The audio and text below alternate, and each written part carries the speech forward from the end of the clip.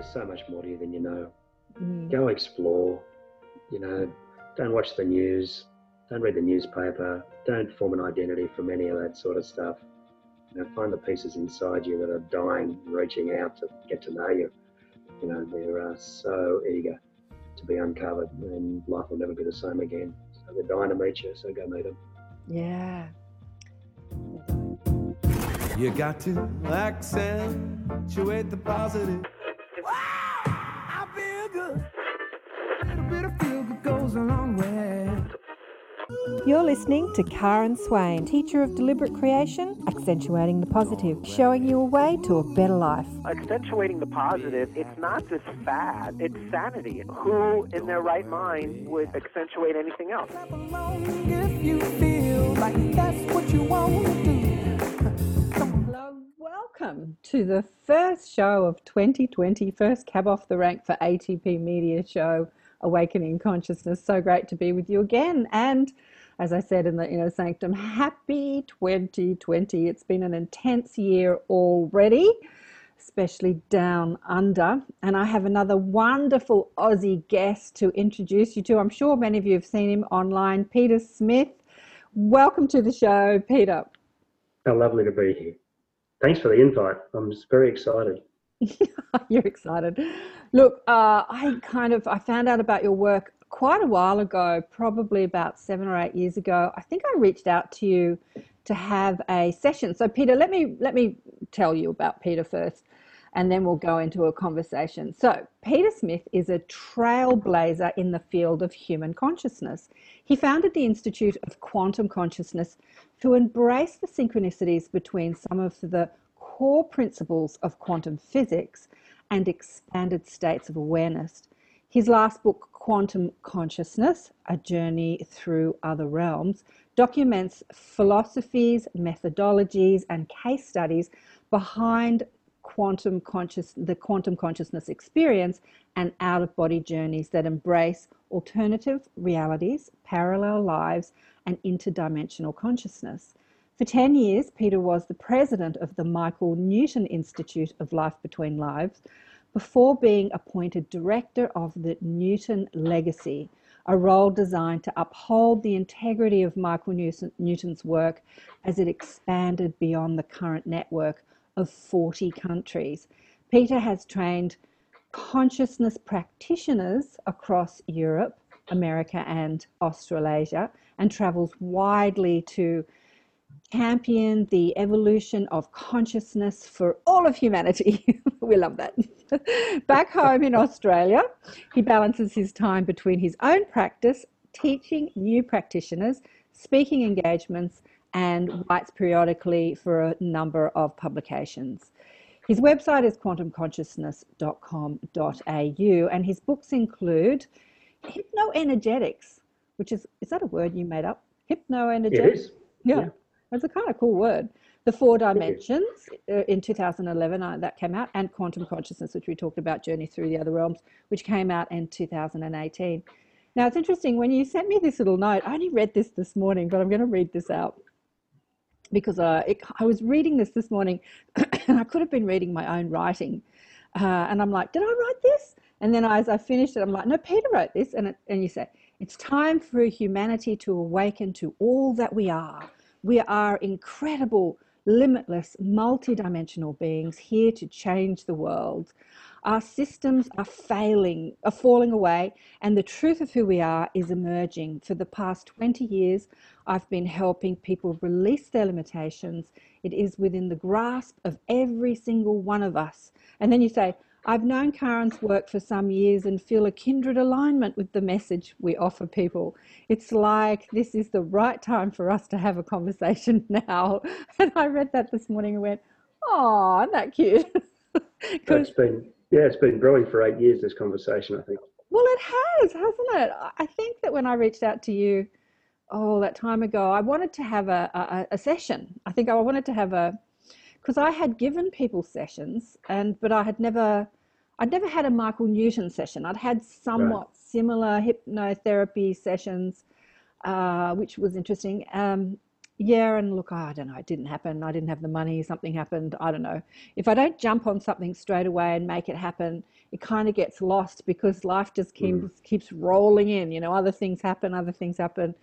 So it's like when you grasp it and jump on it that you sort of make it happen. So there's a few regrets I have in life, and one of them is not meeting Michael before he left his body Mm. because he came out here to do some teachings. You brought him out here, right? No, he never came to Australia. He didn't. But Oh, there you go. no, but we, I went there and I learned from him and then brought it back Oh, over here. I was under the impression he came out here at some stage, but no, they didn't.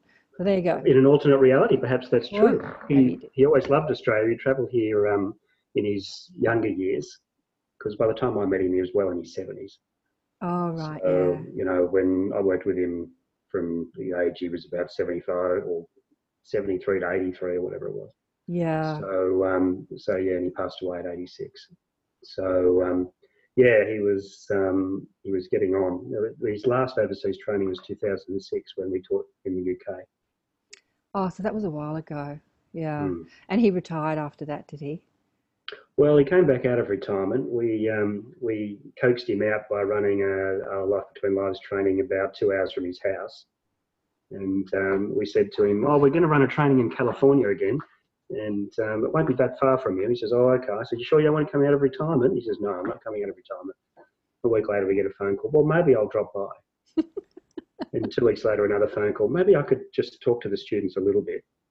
And then 3 weeks later, another phone call. Maybe I could teach a segment. Oh, bless And we him. said, "Come on, just come along and do whatever you want." Just come do it. And it Yeah. was quite funny because he rang up. He would always worry he wouldn't get enough students, and of course our trainings were very full in the old days. Particularly when you advertise he's going to drop in. So he said, "Now Pete, I'm really worried we're not going to get enough students." I said, "Michael, don't worry about it. We're going to get plenty of people to come to this training." He says, "I'd like to help." I said, "Well, what are you intending to do?" He says, "I'm going to get the yellow pages. I'm going to look up people who are experienced past life regression therapists, and I'm going to ring them up." So he rings this lady who's a past life therapist she was in Sacramento in California. And he rings her up and he says, "Oh, hello, I'm wondering if you'd be interested in coming to a Life Between Life training." She says, "Yes, I've always wanted to do that. Who am I speaking to?" And he says, "My name's Michael Newton." She says, "What?" He says, "My name's Michael Newton. And I'll be at the training and I'm wondering if you'd like to come." And she said to him, she says, "Who is this?" Thinking it was a prank. Yeah. Yeah, like, Everybody knows I love this work. "Who put you up to this and what's your real name?" He says, "No, my name's Michael Newton. And I wrote some books." And she said, and she hung up on him. And of course, then oh, she went and watched some videos and she realised it was him and she enrolled in the training and it's been part of our folklore ever since about that. It was a great story. But he rang me back because I was living in Melbourne at the time. He rang me back and he says, "Pete, you were right. I shouldn't have opened up the yellow pages." well, look, I'm thinking, is this before the internet? When was this, in 2006? No, the internet was well and This truly. was when he made his comeback. So this was about 2010. I think we Oh, were okay. for 2011 training. So we coached him back out again a couple of times. And then Look, he I think it passed was in 2016. yeah, 2016 he left his body. Have you had a chat to him since? Have you Oh, chatted? yeah, he's far more. He's still part of the team. He's on Yeah, staff. yeah. So he's a great provider of insight. And, are we talking to Michael? Are we talking to his archetype? Is he now in the collective unconscious? Any of that could be right, but we just get some wisdom flowing through and we use it to great success. No, I often wonder with people like that who have gained so much research and knowledge and understandings and wisdoms, how their perspective changes when they re-emerge, when they, when they leave their physical linear mind set. And do you have chats with him about that? I've sensed a couple of pokes now and then when perhaps, because as a mentor of mine for many years and, we were close and we could say just about anything to each other. I can't say that stopped. But, what are you doing that for? Or, I might just tune in, I might close my eyes and tune in. So what do you think of this idea? And I'll either get a positive vibe or a negative vibe or a keep thinking vibe or whatever it is. And, I mean, there's, death is an illusion, as you know, Carl. And, we're always connected and our friends are just in the next room. And sometimes we can just poke our head through the door and say, what's up? And can you help me with this little piece? And, all of that is, just how life really is. I mean, this is consciousness. I mean, part of us is in a body, part of us is not. Mm-hmm. And it's great to have that distinction. But like you said at the start, I mean, we are so much more than this. I mean, but what I love about this human condition is that this is the doorway that makes it all possible. And if it wasn't for these amazing vehicles that we've selected to do our purpose in this lifetime, then we wouldn't even be having this conversation. And I've got to say, and I love to say this, so please indulge me for a moment, that I really believe the greatest act of unconditional love that we will ever experience is when our soul chooses us as the person to be. I mean, you and I are walking around as part of an interconnected immortal essence that knows the wonders of the universe, and that piece chose us. And there's 7 billion people on this planet alone, let alone all the other ones. So how honouring is that to be chosen? So when you say chose us, when our soul chose us as the person we want to be, do you mean chose the body, the DNA combination, the genetic combination? Do you mean the personality construct? What part of us did the soul choose? Like, what part of us are you talking about? Well, let's just say me as an example. I'm an immortal essence that had different choices to come to this planet, and I chose Pete and all that comes with Pete. And that's everything in his circumstance. He's going to be born into Australia. There'll be certain, I like to think, and this is a diagram that I draw in workshops sometimes, and it builds on a diagram that Michael taught us as well, is we have the immortal essence, and then we have the human vehicle, and as part of the human vehicle, it has its own personality. We'll call it a personality type or whatever it might be. But that soul carefully picks the body, the personality type, the neural pathways, the essence of the wiring of the human condition. It chooses that with something in mind, and that thing in mind is to come here and get something done. Yeah. So then they construct roughly, a culture to be born into, a family to be born into. And most people say, really? I chose my family? Yeah, I've been thinking that lately. Yeah, I say, sorry, no refunds. So, and then certain events that will happen that come along that are predestined, and then there's certain contracts as well with people that we meet. Oh, I'm meant to meet you. We're meant to do this or that. And you get better picking that as you get older, as you know. So with that construct, then the way that we interact with the culture, the family, how we do the events, how we work with the contracts, all of that's our free will. So it's like we're given the scaffolding of this life.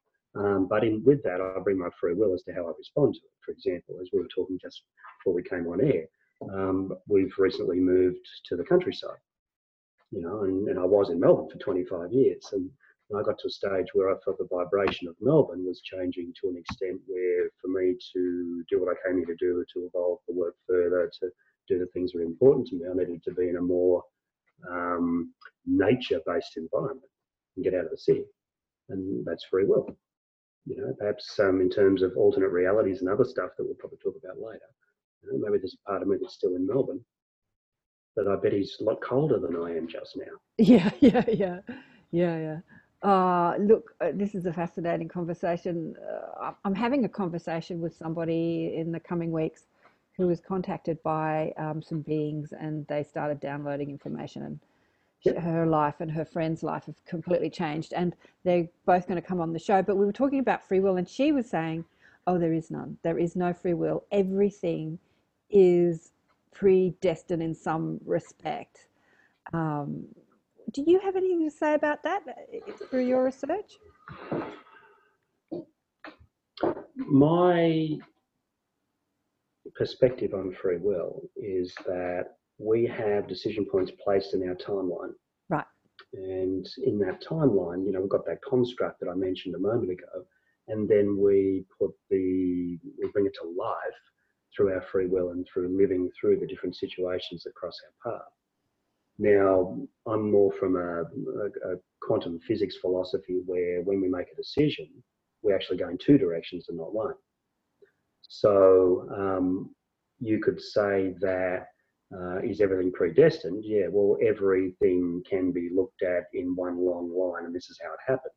But there are offshoots across that stream of consciousness where we have created another aspect of us that has gone in the other direction. Now, I actually tested this theory out of quantum physics, and for the last 7 years, we've been taking people on journeys to meet their other selves from other timelines. Right. And the reason that we can contact them is that we're quantumly entangled, because we were once the same subatomic particles. When we go in two directions, that which remains, it's one of Greg Braden's keys of conscious creation, the divine matrix. It hangs out in quantum physics. Everyone talks about this.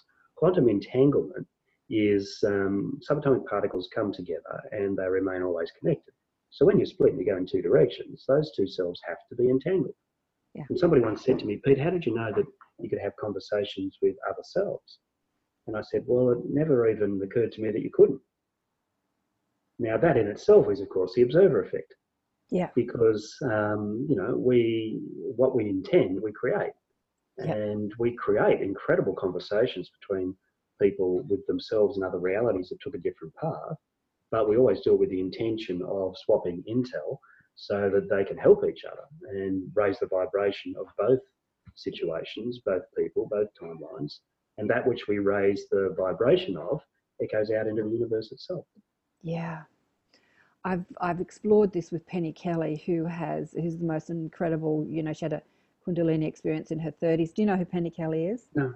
Oh, no, look, a consciousness teacher. I'll connect you guys because she's awesome. Yeah, I'll write a name down. Anyway, and she had this unbelievable Kundalini experience, and she talks about it like everyone has Kundalini experiences like her, but we so don't, in that she just was exploded open to the perception of subtle realities in all its dimensions. So she could see and speak to elves and the Davic kingdom, the ET, different levels of like dimensions of the ET kingdom and dead people. And oh my God, it's just unbelievable. Anyway, so she's had an amazing experience. She's in her 70s now, and she worked with a neurophysicist, Dr. Levengood, for 20 years. And she has had this experience with other selves where she has made decisions.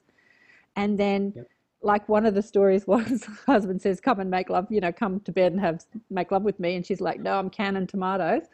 And then some aspect of her, some part of her goes off and has sex with her husband, and someone stays in the kitchen and cans tomatoes.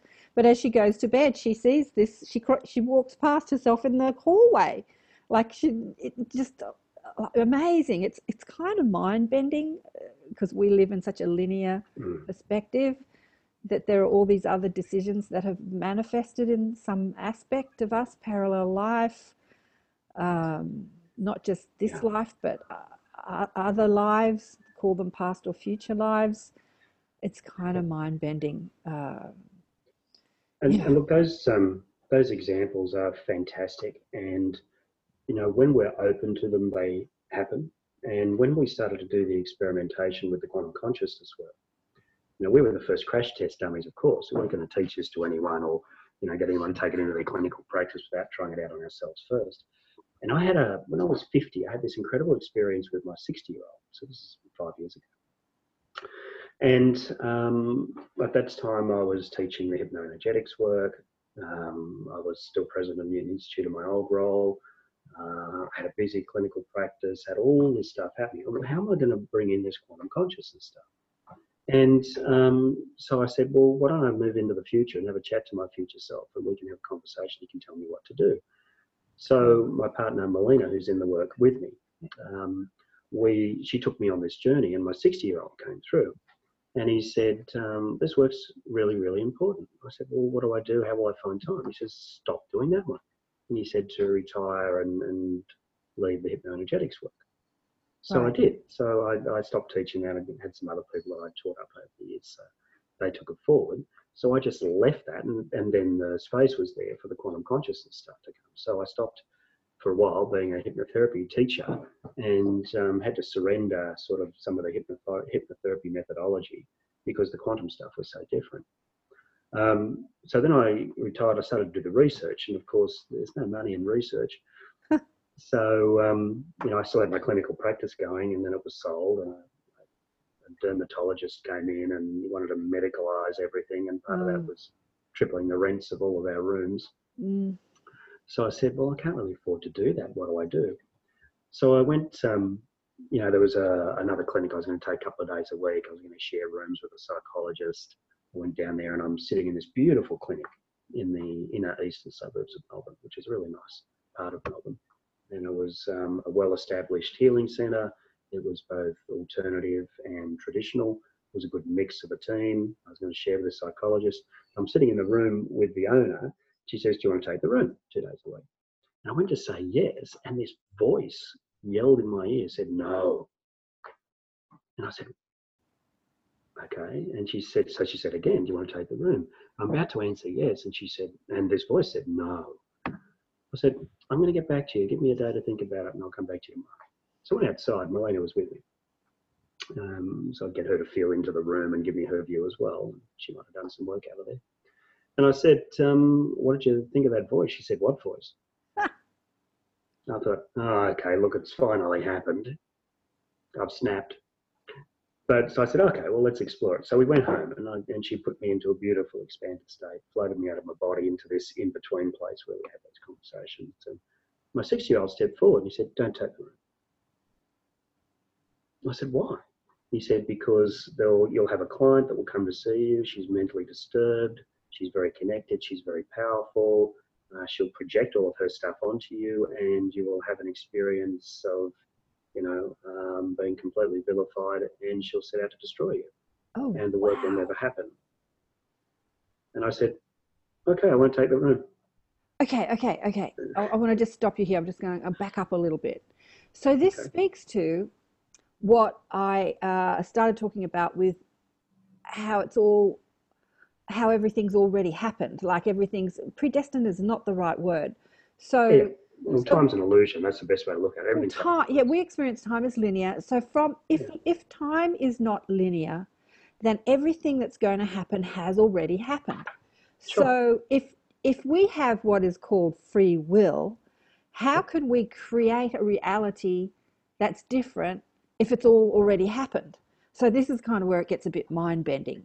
So how I've been explained, how I see it, how they've kind of showed me is how they've told me, it's like a video game which has all these probable realities already set out there, and then as you're moving through the video game, your choices is choosing different timelines. But so your 60-year-old comes back to you and says, if you take the room, this is going to happen. So that's already happened because your 60-year-old's telling you about it. Yep. So it's a probable reality you didn't choose because your 60-year-old said don't choose it. And then you chose a different timeline. Yeah. Is that how it all happens? Yeah, I think that's a good summary. I mean, when you say everything's already happened, I mean, everything has already happened. Everything has already happened. In its possibilities. Yeah. So the free will gives us the path towards choosing which of the realities we want to bring in this particular timeline. Okay, so we can claim any of those possibilities and bring it into us through, if you like, the observer effect or the creator effect, as we like to call it. We bring that in and we manifest it in a way that brings it into this reality. I once did a session and I got very strongly in that, but this is the ultimate reality because this is the one where we know about all the others and we can bring what we want from the other ones into this one. Oh, interesting. Okay, so what is the difference in your work now between the life between life hypnotherapy work that you were doing, after you worked with Michael and everything, to the quantum consciousness work that you're doing? Are you still taking people through journeys, like putting them into a hypnagogic state, or what's happening? Where I'm at with the Life Between Lives work is I'm still a passionate supporter of Michael Newton's work as the director of his legacy for the world as well. Still on the board. I guide some of the new directors from time to time from the experiences I've had over the years. We've got a great team there now. 7 directorships, and we're rebuilding a whole lot of stuff because our organisation is growing so beautifully. So 7 wonderful volunteers run that board. So I'm still doing that. I'm still teaching Life Between Lives work. We're taking it into China this year. Wow. So we're going to run the first Life Between Lives training in China, and I'll be leading that with Dr. Tio, who's one of our guys in Malaysia. So I'm still very active in all of that.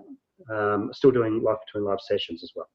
Oh, you are? So, yeah. Now at Coffs Harbour, or do you do them online now? I don't do them online. I do some things online, Right. quantum work, etc., but not the LBL, because often that's a 4-hour session, and Yeah. you know, it just needs that personal touch that goes a little bit deeper. Yeah. Yeah. Yeah. So, Wow. so I'm still very much in that, but there was an evolution that Michael offered when I learned that work with him, and that is that when with a Life Between Lives, where we go, and for people who haven't heard of that before, that's where we go in between our incarnations. So you can do past life work, you can go to this past life, that past life, but where are you in between, in that dimension known as the spiritual realm, where you debrief one life and plan the next, and have the sweeping view across the lineage of your soul, which can be so powerful to understand that, for example, Karen is just one chapter in a really long and exciting book. So what can Karen learn from reading the other chapters and reading the themes across those chapters? It's great to drop into another chapter, but what's the whole theme of the whole book? That can be incredibly powerful work. Yeah. So what Michael showed me was that as we go down, we go into this deep state of hypnosis, but then we go into a past life, and then we come out of it, and we have what is pretty much an out-of-body experience, which is what happens when we die. So over the years, that got me thinking of, well, is this really hypnosis, or is this an altered state of awareness? Are we expanding ourselves out beyond what we normally have as our conscious self, our understanding? And I've already known the incredible power of the work, because our conscious meets the superconscious for the first time. You know, we awaken our soul, literally, and the beauty of that is amazing. But isn't hypnosis an altered state of awareness? Like, I'd see hypnosis as a more real state of awareness. Like, we're operating inside a matrix, and we're in an altered state of awareness. And then hypnosis kind of breaks the chains, breaks the boundaries, breaks the limitations that we're under, to give us a broader view, an expanded perception of who we are as spirit having a physical life. So So for my mind, there's a difference between this deeper type of work and normal hypnosis. Okay. Because hypnosis, certainly heightened awareness is a characteristic of awareness, of hypnosis. And if somebody does age regression, for example, you know, a 40-year-old may want to go back and, you know, unpack some trauma from when they were 5. Now, these are difficult memories that are held inside, and you can get a body sensation with them and all sorts of stuff. You can unpack trauma, and I think hypnotherapy is probably the most effective way to handle trauma that's ever been invented. All due apologies to all the other methodologies, cognitive behavioural therapy, and all the other stuff that's out there. I do believe that trauma is held in the subconscious. So, from this life anyway. So, as we go down further, if you've got somebody writhing on the floor of the Colosseum, being hacked to pieces by a gladiator, I mean, how is that something that's held in this body? Okay, because that's something that would have happened like a couple of thousand years ago. So what are we really tuning into? Is this a soul memory, or are we traveling across time and space into a greater consciousness that gives us information that we need? Now, when somebody goes back to the spiritual realm, I mean, are they still in their body? No, they're not. So I think when we start to look at this more metaphysically, we might have been using hypnosis as a start point, but these are out-of-body experiences where we're surfing the universe that's full of incredible information. We're finding the pieces that are most relevant to us. Now, when I started to gel with this out of the back of Michael's work, because we were starting to get somebody hypnotized, that was just to get the human part out of the way. Then we're spinning off across time and space into a past life that is happening and unfolding in that moment. Then we're going through a death scene. Then we're going to the spiritual realm where there is no time. Okay, so we're no longer, the client's no longer having this experience as the client. They're having their awareness transported through other dimensions, other time and space, and obtaining the information that they set their intention to obtain. And there's your observer / creator, effectively, because that's what they've come for. Okay. So Okay. I was that's gonna. a lot to throw at you in one No, sentence, no, no, isn't no. it? Look, I'm just yakking with my guides as I always do. So, Mm. what you see, I think the language, especially English language, I think language is a really poor way to depict what we're talking about. But we've got to do our best. So, as I relate to what you're saying, I've spoken to like Nancy Rhines on the show who had an out of body experience, a near death experience, in that when she was hit by a truck, she was having simultaneously the experience of being under the truck, dragged under the truck in her body, and then Yep. simultaneously outside her body watching it. So Yep. when you're saying in hypnosis, so many people that have out of body experiences have this experience of being out of the body, and there is not an aspect of their consciousness still left in the body because they're now looking down on the body. But in hypnosis, or in sessions like what you do and what I do, because I Yep. do the same thing, similar thing, you're having that dual experience of being in the body and out of the body simultaneously. So out of the body, kind of having these experience in alternate realities, Yep. but Yep. still an aspect of you in your body talking to Peter, Yes. on the couch. That's Like that's I've because had, you're using the body as a doorway, yeah. So and the awareness includes the doorway. you're having an out of body experiences, but there's still a part of you still in the, like I had this experience coming back at night from a sojourn with some guides on the other side, where I was talking to them, and then I had felt this earthquake, and I said to them, "What's happening?" And then I found myself back in my bedroom, outside my body and inside my body simultaneously. And I cannot explain this. I don't know how, because I was not looking down at my body, Mm. but Mm. I was not in my Yep. body because I'm looking through all the walls. They're all transparent. So Yeah. I'm in this altered state, but I know I'm in my body and out of my body and in my. It's like so weird to explain.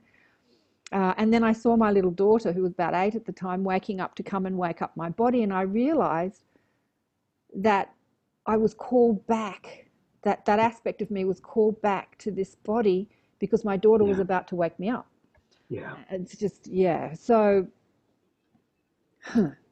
Awesome. I love it. so how do we unpack all this? I mean, so in a hypnosis or in your sessions, that's what's happening. You're having an out of body experience, but you're still, as an aspect of you, still in your body.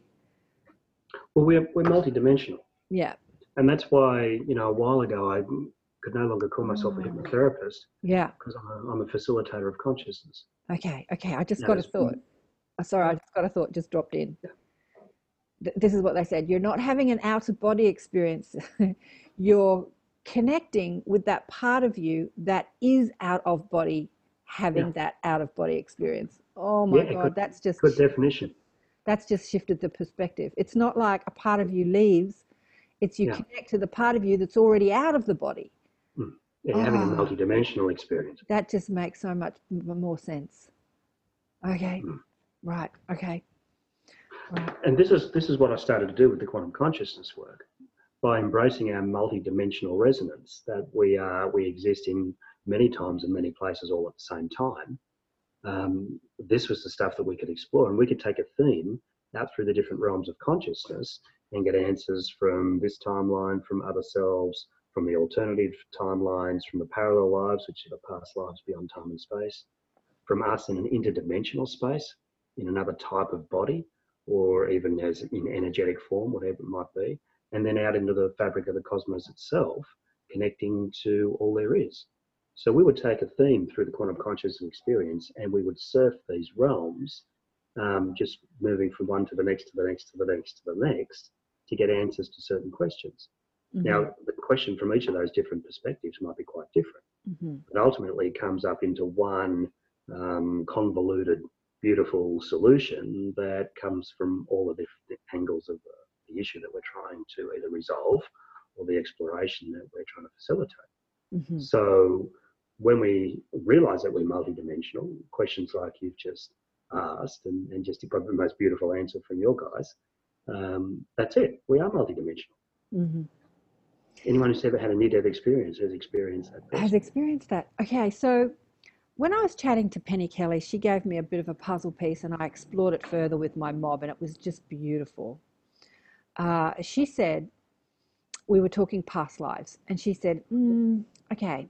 She said, it's not really how you think. You'll understand this, linear, because it's all happening at once. So when you insert, I love the words that she used, when you insert yourself into the earth experience and you have a life planning session, you do so in all your parallel lives. It's not like you live one life, die, and then choose another life. It's like you insert yourself into the earth experience, like you say, okay. So, and you said it too, we have an intention that we want to explore.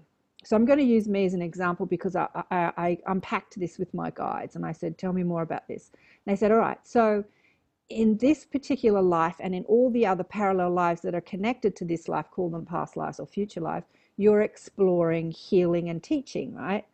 And they said to me, so when you inserted yourself into this particular timeline of experiences across time and space, you're exploring it in all different ways. So maybe you're a monk in one life and a priest in another life, and a witch or a healer in one life, and me in this life. And you've kind of designed all those lives as you've inserted yourself into time and space. Is this making sense? So it's not like you've Perfect died, sense. designed another life, come back, died.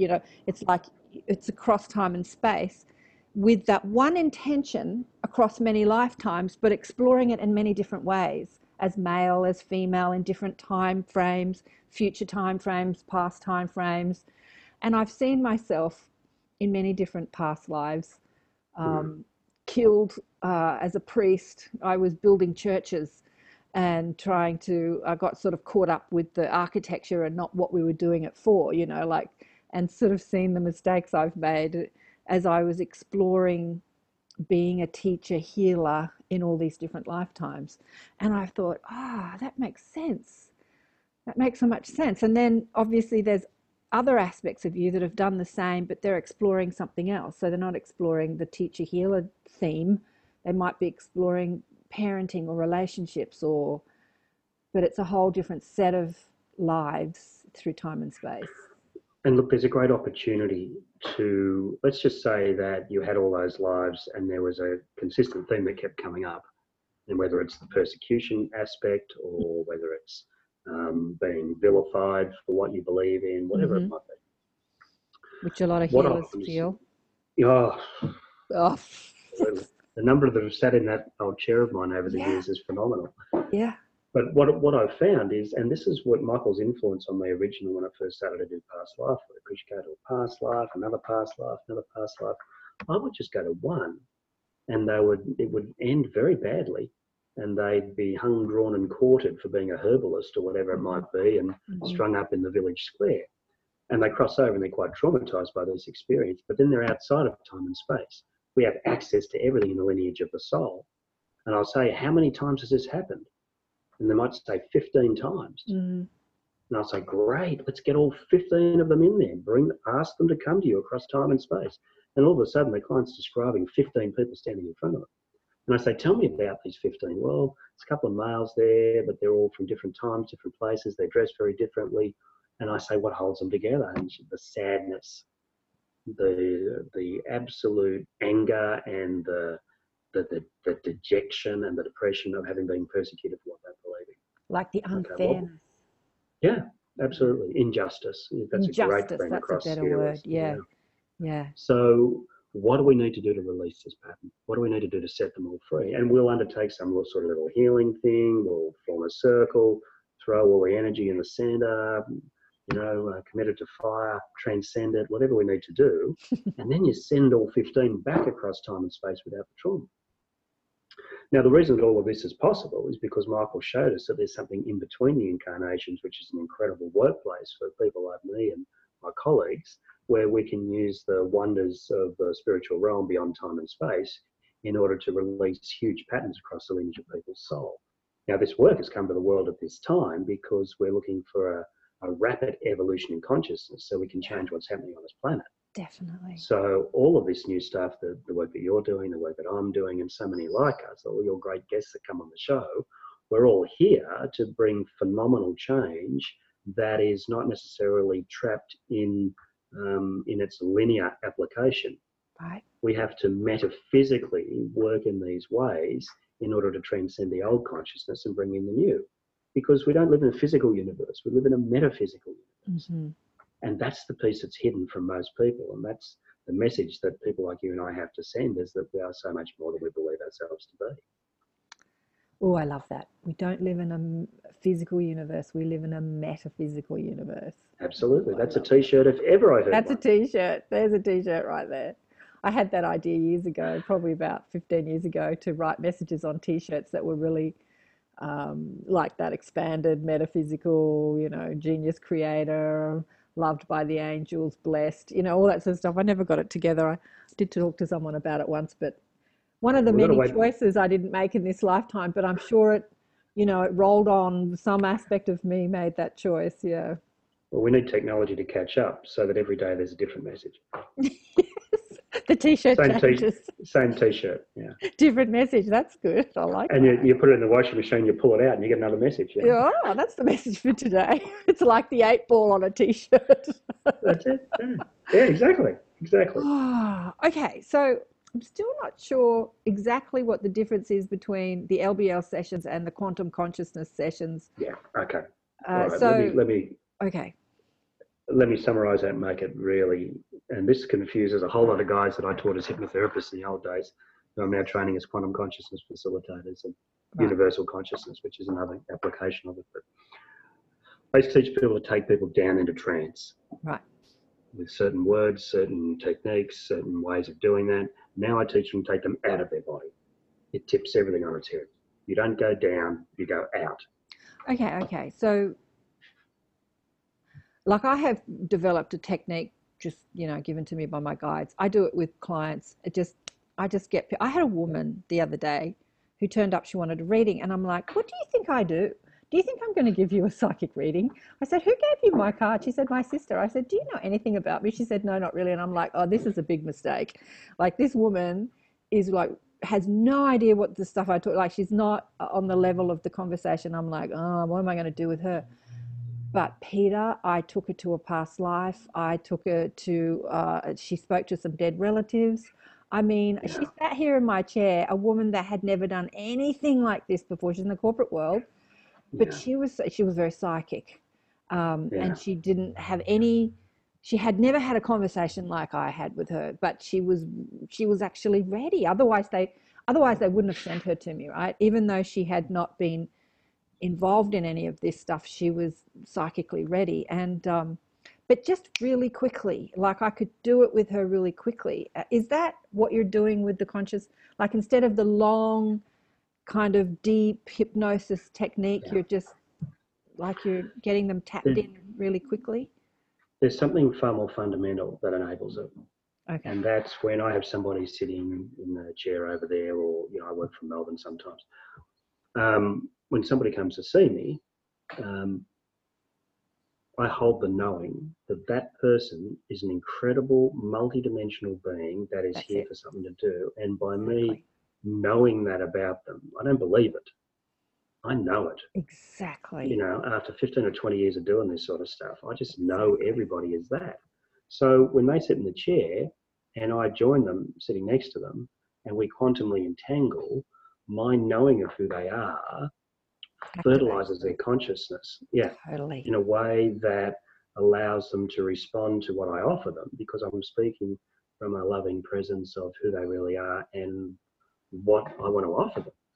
I mean, that client that you described, she had an appointment with you, but she also had a date with Destiny. That was an awakening for her. So, when they're ready, they're ready. But that would have come from the space that you held, I feel. Well, it's so interesting that you're saying this, because I had a little bit of a chat with my mob before you got on. I'm like, what are we going to talk about?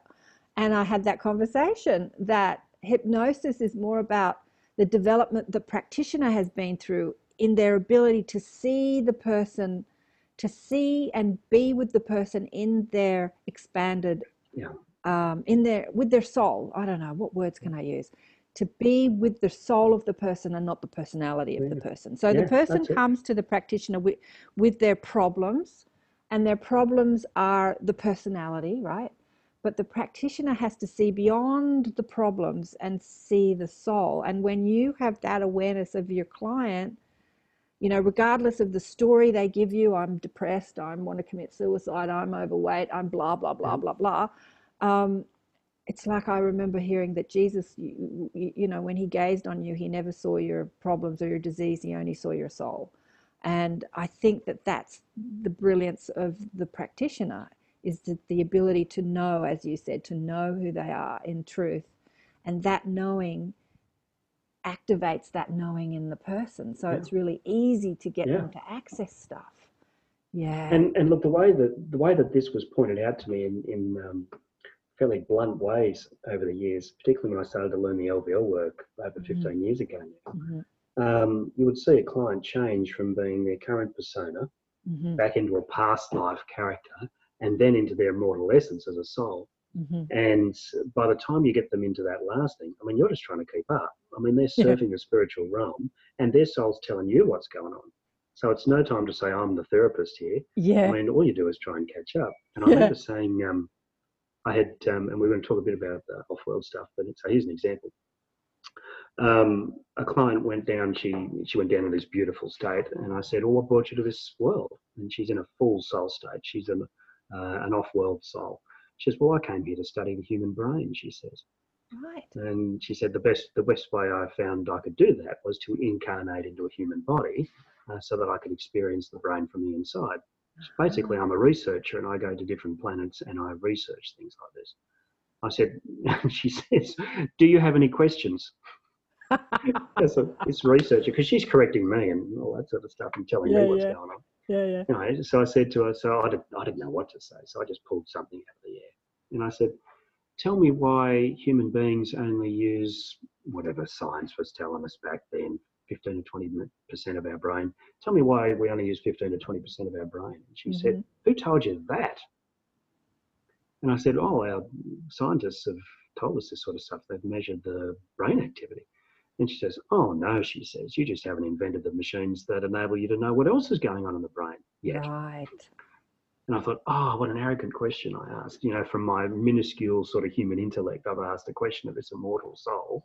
And, you know, I was sat on my backside, and rightly so.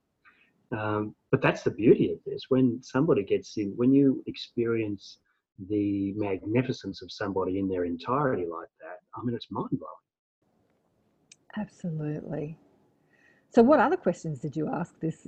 Look, I'd love to hear about some of your cases and what they've been telling you, because as you say, you access this higher consciousness. And I think that that's how Michael Newton's work began, didn't it? He had a client, a hypnotherapy client he was doing for like giving up smoking or something mundane. And some higher self started speaking through this client and telling Michael all this stuff. Isn't that how that worked? Or yeah, I think there's been a lot of experiences like that. It might have been Brian, I think. But was that Brian? Okay. Michael had some of that. I mean, we've all experienced some of that stuff as well. But what I've, you know, with the quantum consciousness experience and going out through the realms, I'll start there because there's a really interesting piece of research I did last year, but then I want to go back and tell a couple of stories. When they move out through the different realms of consciousness, when they get to the interdimensional realm, we ask them to experience their consciousness in a different type of body or dimension. Now, I went to UFO MegaCon last year and did a presentation for them, and I pulled together 100 examples of that. Where do people go when they're not in a human body?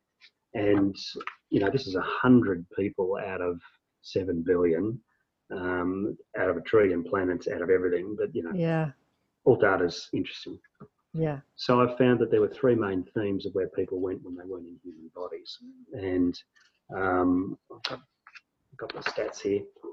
And this was all between 20 and 40% of 100.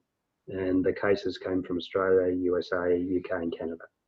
And this was done by more than just me. It was the network of quantum guys in those countries.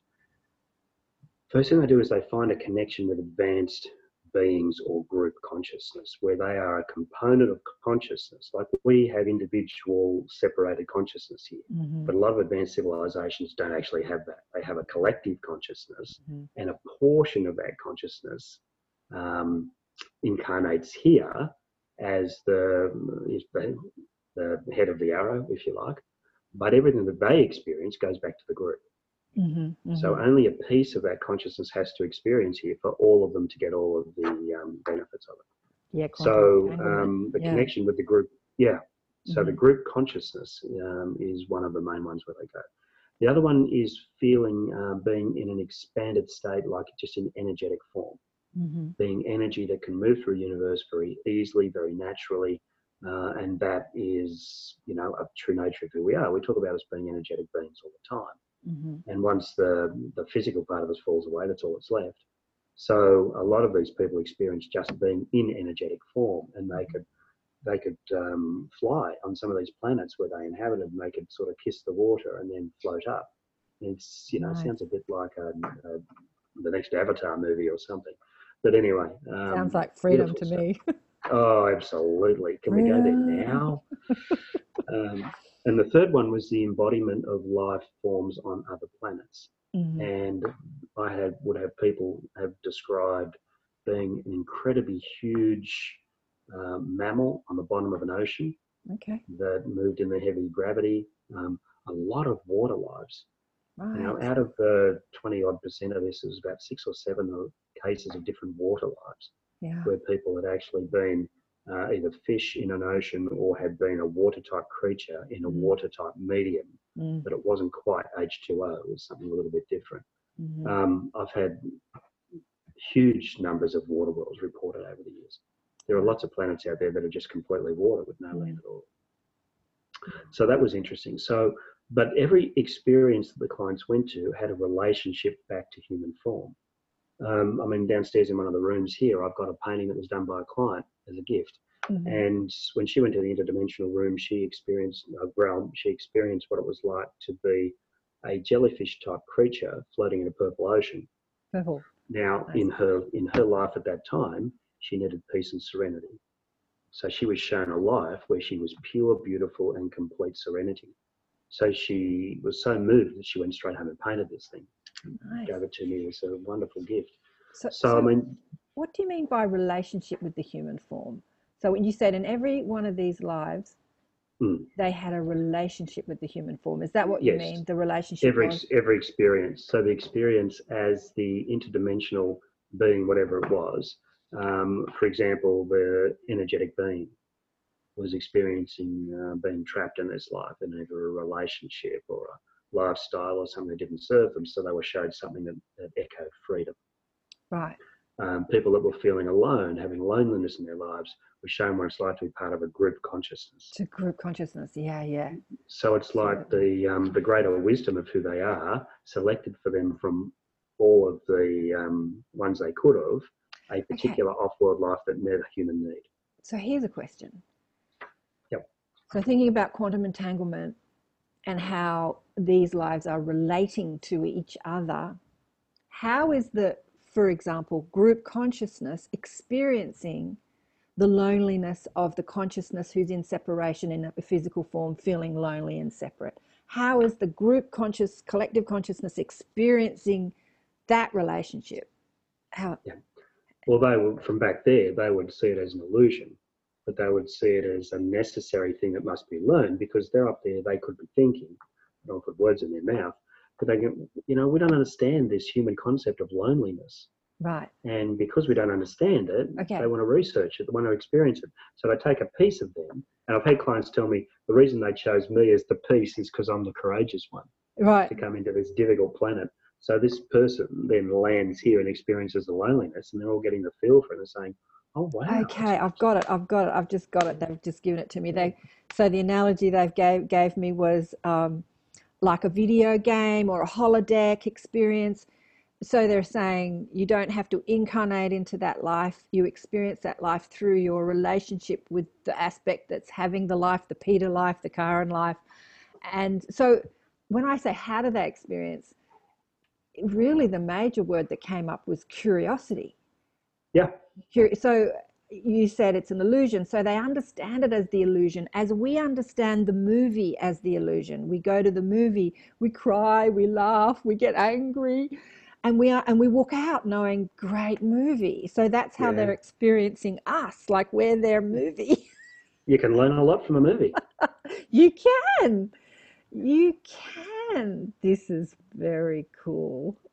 Uh-huh.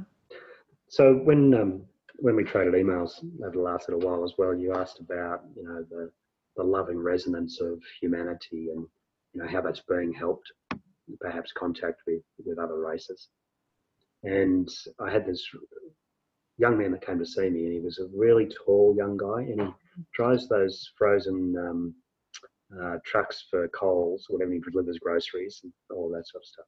Mhm. So he came, and he was sent by his auntie, who I knew, who I trained in the quantum work.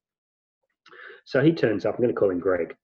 So Greg turns up, and he's this 6'5" young guy, shaved head. He looks a little, you know, like he might carry some off-world sort of linkages. Like he looks like an alien. But, you know, a large, strapping, sort of good-looking young fella.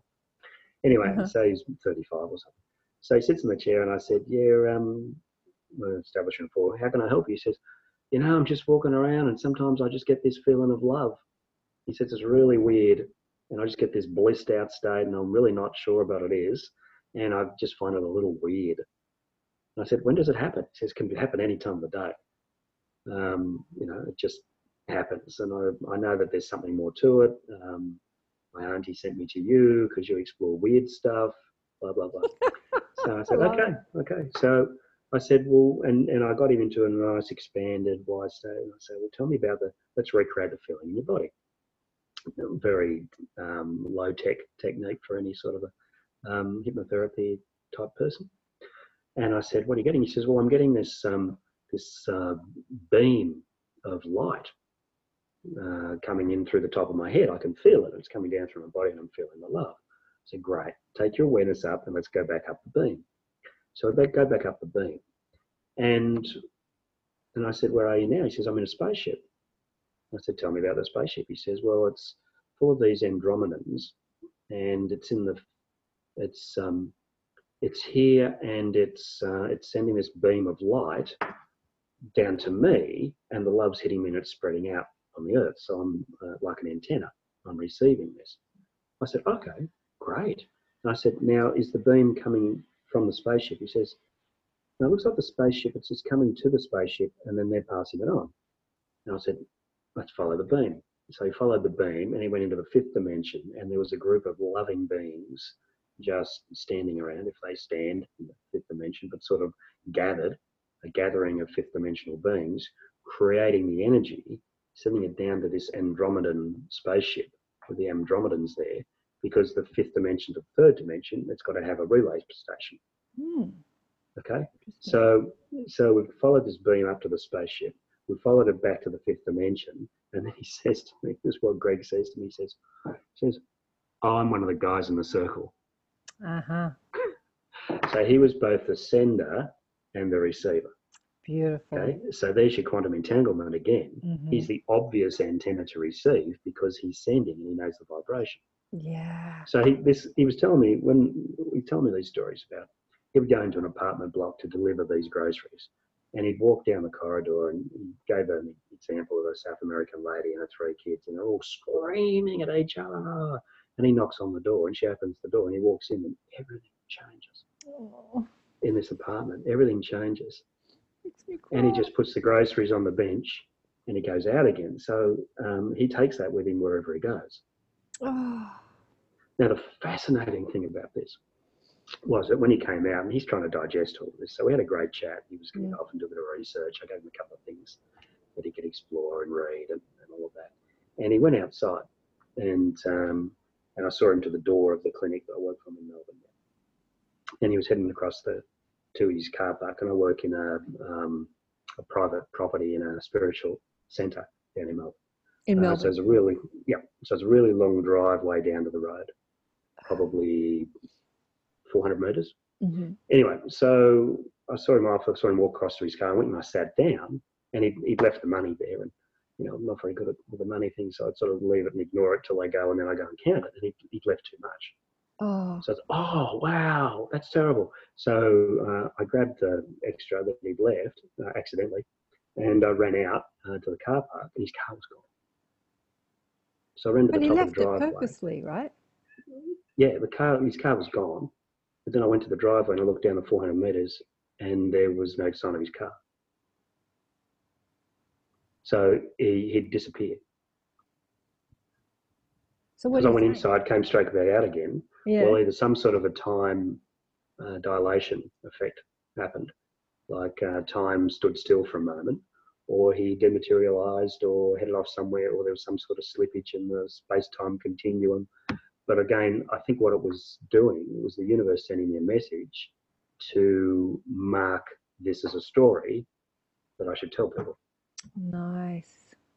And I just did, because I follow instructions from the universe from time to time. Oh, Peter, look, I have met so many young people like him. Yeah. It's just mind-blowing. You know, we had Michael Tamura in the Inner Sanctum recently, and we were talking about how to change the world, and how you change the world is to change yourself. Basically, the message was, and when you change yourself and you give yourself that ability to be able to see who people are beyond their personality, like we discussed, then you see the disguise people wear, called the personality, called the body, and you see what they're doing and how they're doing it, and it's just fascinating what's happening on this planet, especially with the kids. I was up. I've had a string of kids come through the clinic, and it's just, these kids are phenomenal, and they're all little empaths as well. Oh, yeah. And they're all absorbing everything from their little buddies at school, or something's not right with mum and dad and all that, and they're just holding all of this energy, and and I'm doing little energy type sessions with them to just release the trauma that they're holding on behalf of others. But they're here with a plan. There's a whole wave of these kids coming through, and we're going to hand the world over to them, and I look forward to that day. Yeah. I just hope it's in one piece when we do so. This has been such a fascinating conversation. I'm just looking at the clock. It's just about to go 11:11 or 11:10. More stories. What else? What's another story that's blown your mind? So, well, yeah, go on. I was just going to say, with this young, tall guy. Yep. He just kind of disappeared. So what I got straight away when you said he left too much money was he meant to leave. It was like, there we go, 11:11. He was meant to leave. There was a bit of a message there for you to know your worth. And he was meant to leave that money. Oh, okay. Well, I didn't listen because I put it in his bank account. I got a number off him. Ah, you crazy idiot. No, that was meant for you. To understand how how important this. It's like we perceive money as worth, which is a crazy concept that we indulge in this world, as if money can ever have value, really. But that's how we perceive it, like worth. But it was a message about your worth and the work that you're doing. And then you put the money in his bank account. Well, anyway, but I met years ago. I can't remember how many years ago. I can't remember. A few years ago. When you talked about this tall guy, I met this guy at a party. I had a Facebook friend that was having a party up the road. I hadn't met her in person, or maybe I had, but anyway, I didn't know her very well. But I went to the rooftop party, and this other friend of mine was there with this guy who'd come out to Australia to work in the government to change all the computer systems so that they're all talking to each other, because inside government, nobody knows what the hell's going on. They're all in the dark. And he was headhunted from Canada or something to come here to do that. Anyway, this man looked he was like such an alien, this man. I never had that conversation with him because we were having a very mainstream conversation about his work. And then the government sacked him because they decided they couldn't afford him. And it's just, it was just government policies. It was just kind of crazy. So he was at a bit of a loss. What am I doing here in Australia? But he was so big. He was 6'5", and he was bald, and he looked like the Michelin Man. He was so puffed. He was like this. Oh, really? He was so alien looking. But I wish I'd had that conversation with him, because seeing past the personality, I could see who he was as this galactic being that had come to change systems. And that's actually what he was doing, but he was working inside IT.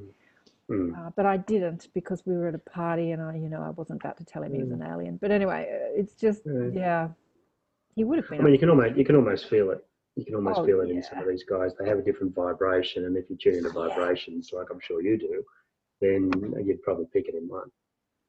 Anyway, more stories. Give us a few more stories. Well, I had a lady who came to me, and she's an artist, and she wanted to do some deeper work, and she goes into a state, and what she would do is she'd have a little chuff before she'd paint, and it would take her out of body, but marijuana. Oh. So it would take her into an altered state, if you like, and she'd create these beautiful artworks. Okay. And she says, yeah, but I don't want to do that. I just want to create the artworks. I said, well, what does the marijuana do? And she says, well, it connects me. I said, well, maybe you can connect without the marijuana. She said, okay, let's try that. So got her into a space where she was doing her artwork, and we took her into an experience where we were able to do it, because she'd done it once without the marijuana, and she says, I just want to do that all the time. So I went to that moment across time and space, and I said, okay, now bring your greater awareness into this moment. Tell me what's really happened. She says, well, the art's coming through me. Okay, well, how's it coming through? She says, well, I said, track it from the paper. So we tracked it from the paper back up. I'd like to follow things as you've gathered through the brush, through the arm, and it was coming down through her shoulder. And her hand was just moving across the canvas. So I said, okay, follow the feeling of this, where this is coming, this wave of consciousness. So she followed it back, and she connected with her in another dimension, who was a male artist that painted with light on a huge canvas of energy. Wow. And he was throwing light across this canvas, and it was all held energetically into sort of, a rectangle type object, but like more billboard size. And she was a male, and he was this funny little guy on this other planet who was painting. He was just throwing light on this thing and creating these incredible artworks, and she was connecting to him. So that was one, and of course there's purpose in everything. So you ask big questions. Tell me about the purpose behind this consciousness that you're bringing through into the canvas. And that was so that anyone who looks at the painting would receive the frequencies from the other dimension. Right. Okay, so it's a way of helping human consciousness by bringing art through. Now I had 3 or 4 similar type clients. Another person would paint landscapes. Yeah. That they'd go and like you're in Sydney, so someone would go up to the Blue Mountains, maybe Katoomba, the Three Sisters, whatever, and paint the Three Sisters. It's been done a million times by many people. But what this person would do is they would paint the Three Sisters, but they'd paint it in a different vibration. There would be different aspects of light. There would be lighter colour. There would be all of this.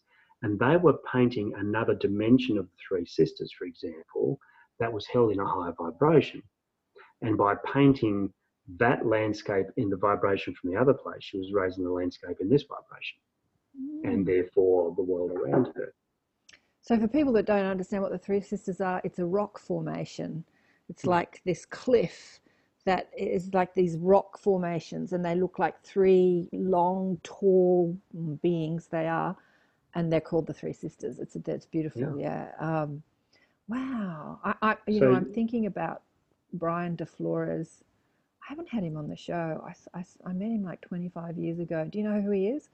He's an artist. He was a truck driver, and he had some sort of out-of-body experience while driving the truck. Anyway, another aspect of him walked in, and then he started doing all these light codes paintings. Look, there's plenty of people doing them now, but back then, 25 years ago, he was one of the first he draws light language and light codes. And it's another name I've got to write down. Brian DeFlores. I should reach out to him to put him on the show. I don't know what he's doing now. Yeah. I bet he's not driving trucks, that's for sure. Oh no! Left that. He became really well known and famous, but there's many people doing that. So with your artist who came and she connected to that other aspect of herself using light, that gave her the ability to do her art without getting stoned per se, like without using the marijuana for that was the whole intention. Understand it was never about the marijuana, it was about the other dimension. And when she connected personally with the guy at the other end, then that's all she needs to do. And you said that as people look at it, they reconnect to that dimension. Well, they feel the frequencies that are They, being offered. yeah, Now, how yeah. those frequencies affect people is probably as unique as the individual that's observing. You know, I But wonder. ultimately, something's been given to them.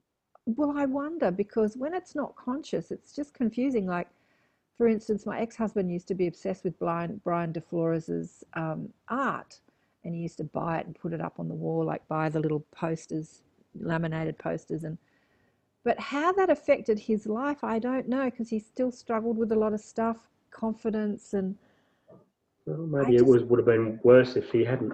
maybe, yeah. I wonder how that affects your human life while you're still indulged in the dramas of the personality, because it's only the personality that has the problems. The higher aspect of you doesn't have problems, just the Well, personality that yeah, has the problem. like I say to a lot of people, every moment of every day, your soul knows exactly what's going on. Yeah, your soul knows what to do. Yeah. Oh, any more? Any more before we go? No, no, well, Any more I mean, I clients think that, there's I guess for my mind, there's a lot of ways that we can elevate consciousness on this planet. And I think a lot of, great work is happening with, we look at the light worker movement and the work that you do and I do and all of that. But I think that there's these other things that are happening. My experience of the off-world phenomenon is that there are so many off-world races that are just dying to help. yeah, That so many people connect with off-world races and they yeah, carry linkages back into, and they label these things, Pleiadians, Arcturians, all that sort of stuff. They're just global citizens that are further along than us in linear time and they want to offer us something beautiful. yeah, And I believe that there's probably aspects of us that are in those races as well.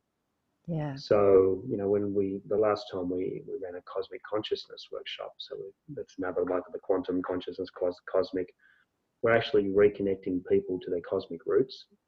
And I got to tell you, everybody has them. I mean, over the years, I've done something like maybe 800 life between live sessions. I've always had a pet little question that I sneak in there somewhere. Have you ever incarnated on another planet? and everyone says And yes. only two people have ever said, no, I haven't. And I feel that for those two people, they weren't ready to see that. Exactly, yeah, So that was the answer that came. yeah, But we are intergalactic, universal beings. We're connected to the universe itself. mm, We're one planet in trillions.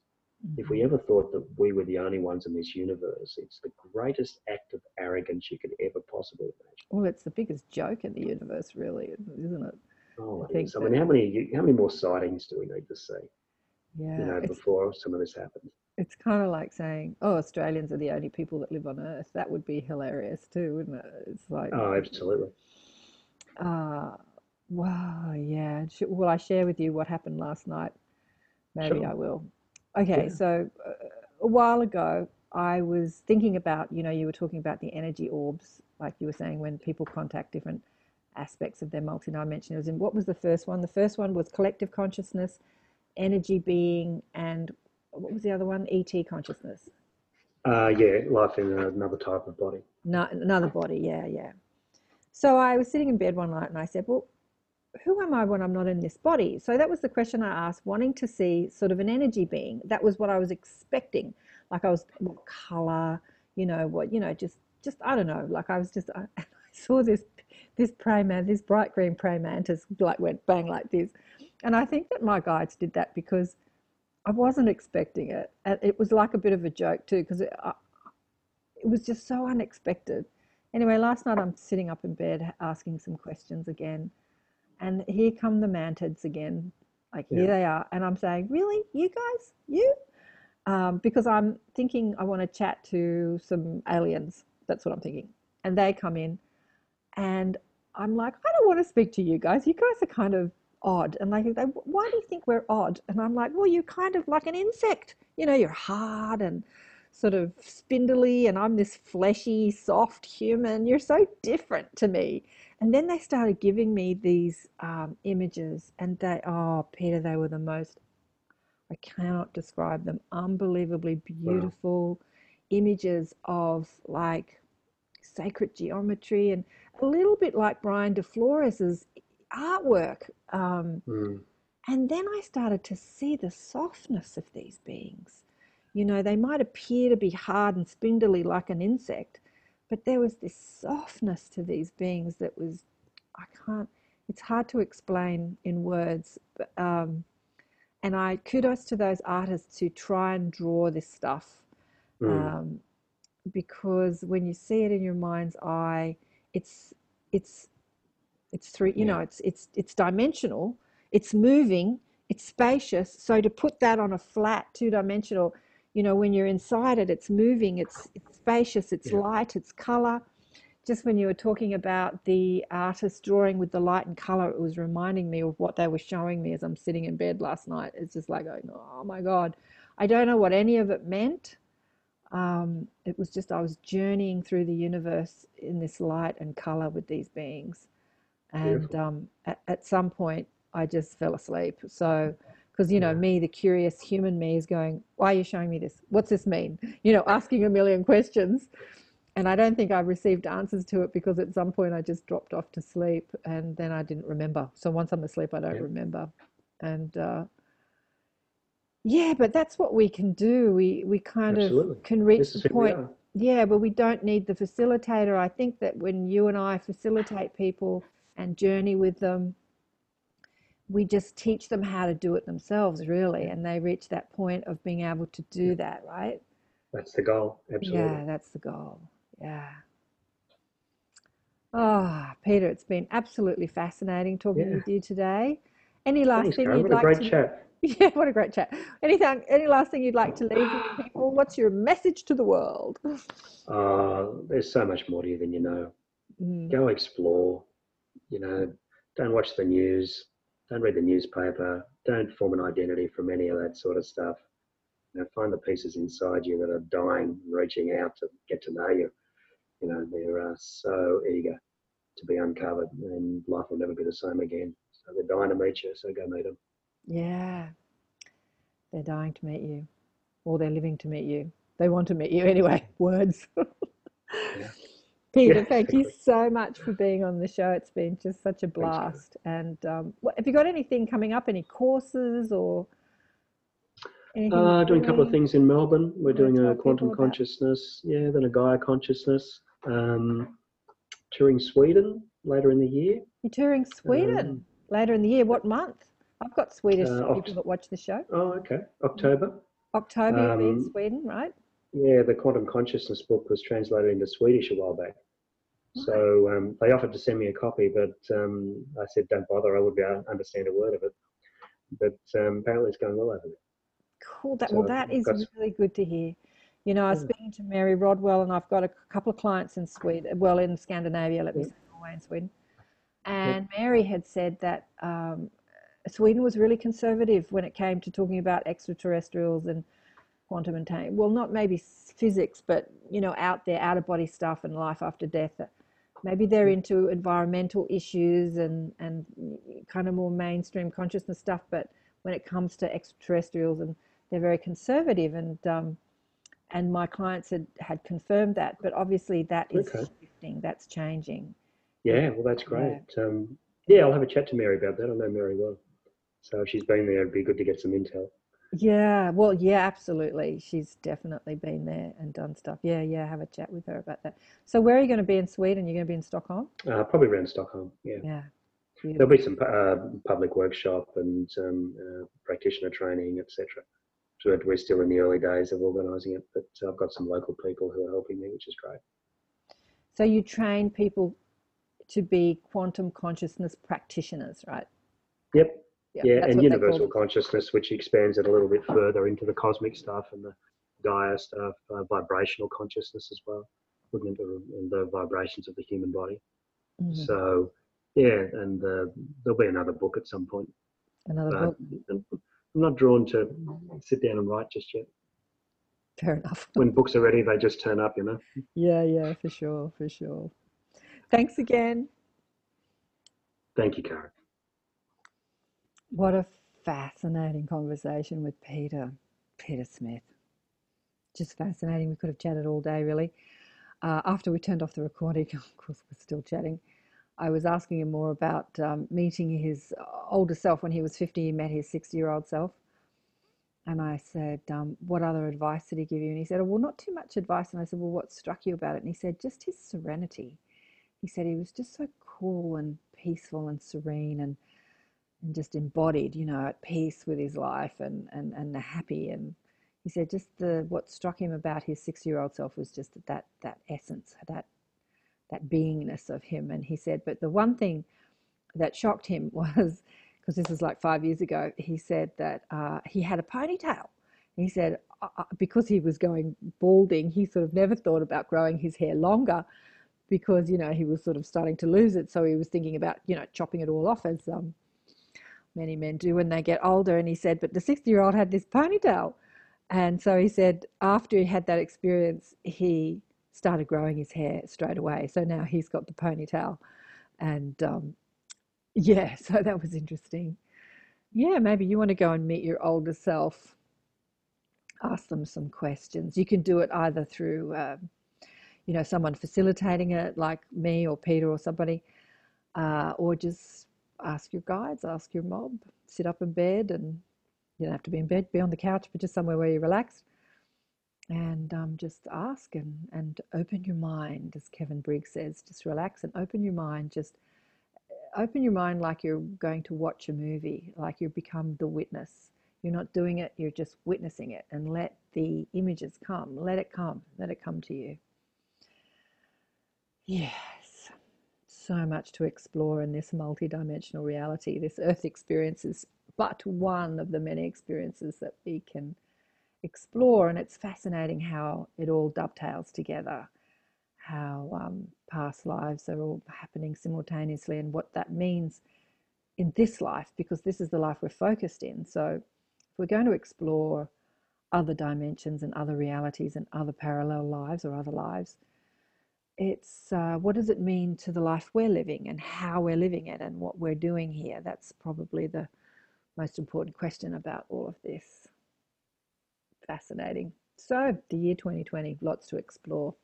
As I said, I've got so many people coming up to the show. I haven't written down the list yet, but the two girls, one Zoe and one is, oh my gosh, I've gone blank. She's going to kill me. That are coming on to talk about their experiences with some beings that, they call them ETs, but really they're not, I don't know. I mean, I guess you can call anyone that's not in a human form an ET, even when it's a light being, but an energy being or a being that came and downloaded all this information. So that's going to be fascinating. Again, we'll discuss, I think, with her, what's her name? Annette, that's her name. We'll discuss with her about free will choices versus it's all already happened. So we're just choosing a different timeline. We'll get into that because that's what they talk to them about too, because she said that she was asking them questions. Annette was telling me when I had a chat with her, and she said, there's no free will. And I said, well, there is. And she said, no, the being said there's no free will. Anyway, so we'll kind of nut that out a bit more. I hope that helps you understand that the choices you're making have already been made. You're just choosing a path. Does that help? Does that help you live your human life? Esther Hicks says this. Every time you have a desire, any desire that you can come up with is already manifest in a vibrational reality. She calls it escrow. Escrow is a word that Americans use, which means that you put money in an escrow account for a later time. So there is this escrow vibrational reality or reality that exists, and your desire for it, I'm getting some information on that, doesn't necessarily create it. It connects you to it. Oh, now this is interesting, because as she speaks, she says, Abraham says through her, that you're creating it, but what you're actually doing is you're connecting to it. So as you come up with a desire, it's not like you're creating the desire, you're connecting to a vibrational reality that exists when you want it. First step one process, wanting something. So when you're sick, you want to be well. When you're alone, you don't want to be alone. When you're not enlightened, you want to be enlightened. A lot of the desires that people come to me are How do I speak to my spirit guides? How do I speak to my dead relatives? How do I contact my multidimensional self, my ET self? How do I go home? How do I know myself, more fully as a multidimensional being? How do I connect to my higher self? These are the desires that is the conversation I have with people, more than how do I get the fast car or the big house, which are desires that are perfectly acceptable, but they're desires from the ego and not really from the soul aspect of you, or that aspect of you that's trying to be more present in this human life. And so I often say to people, just know that you already do. Like, how do I speak to dead people? Just know that you already do. Just bring that reality into the now, instead of it in a future time when I learn how to do it, just because you already do. There's some aspect of you that already does that. So just bring that into the now by knowing it. It really makes the learning process so quick. I was saying to Peter how I work with my clients, that I can take them to meet spirit guides and dead relatives and really quickly, by a little process that I do. And I do it really quickly, because if you do a process too slowly, the mind goes out to lunch. If you say breathe deeply and relax and breathe deeply, as you're breathing deeply and sort of trying to focus on being relaxed, the mind's saying, well, I cooked for dinner. I've got to go pick up the car tomorrow. So the mind goes off. So if you give the mind something to do by being really quick and giving it visualization and being really quick, it doesn't have time to go out for lunch. And it makes the process really powerful. Anyway, I won't rabbit on too much. Great to be back on the show after a bit of a hiatus on the show, but we are still every month in the Inner Sanctum. The next Inner Sanctum I'll be teaching if you want to quiz me in my guides. And then I've got someone booked in, but he hasn't confirmed. I'm trying to get Blair in for February. Blair Styra, he was on the show. He hasn't confirmed. He's not really great at answering the emails. He said, yeah, love to, but then we've got to pin him down for a time and a date. But lots of people coming up in the Inner Sanctum. Ishtar's going to come in. Lots of people go on the website and check it out. Still getting all that organized now. And I've got lots of fabulous people booked in for the next few months for the show, and more people reaching out to me. A couple of guys reached out to me yesterday on email that sound fascinating. One had this third eye opening and his story sounds fascinating. Another guy who had an accident in a wheelchair, and he's a hypnotherapist and he's had all these amazing experiences. Life's so fascinating, so many fascinating people to talk to. And I don't think either of them have been on too many shows, so they're kind of newbies with amazing experiences, which is always nice. So enjoy January and whatever month you're in listening to this, and I'll see you soon. Remember to buy the book Awakened by Death. That has some fabulous stories in there. Trying to get the second book out. It's not happening anytime soon. It'll happen in its own good time. It'll happen. And love you all. See you soon. Bye for now.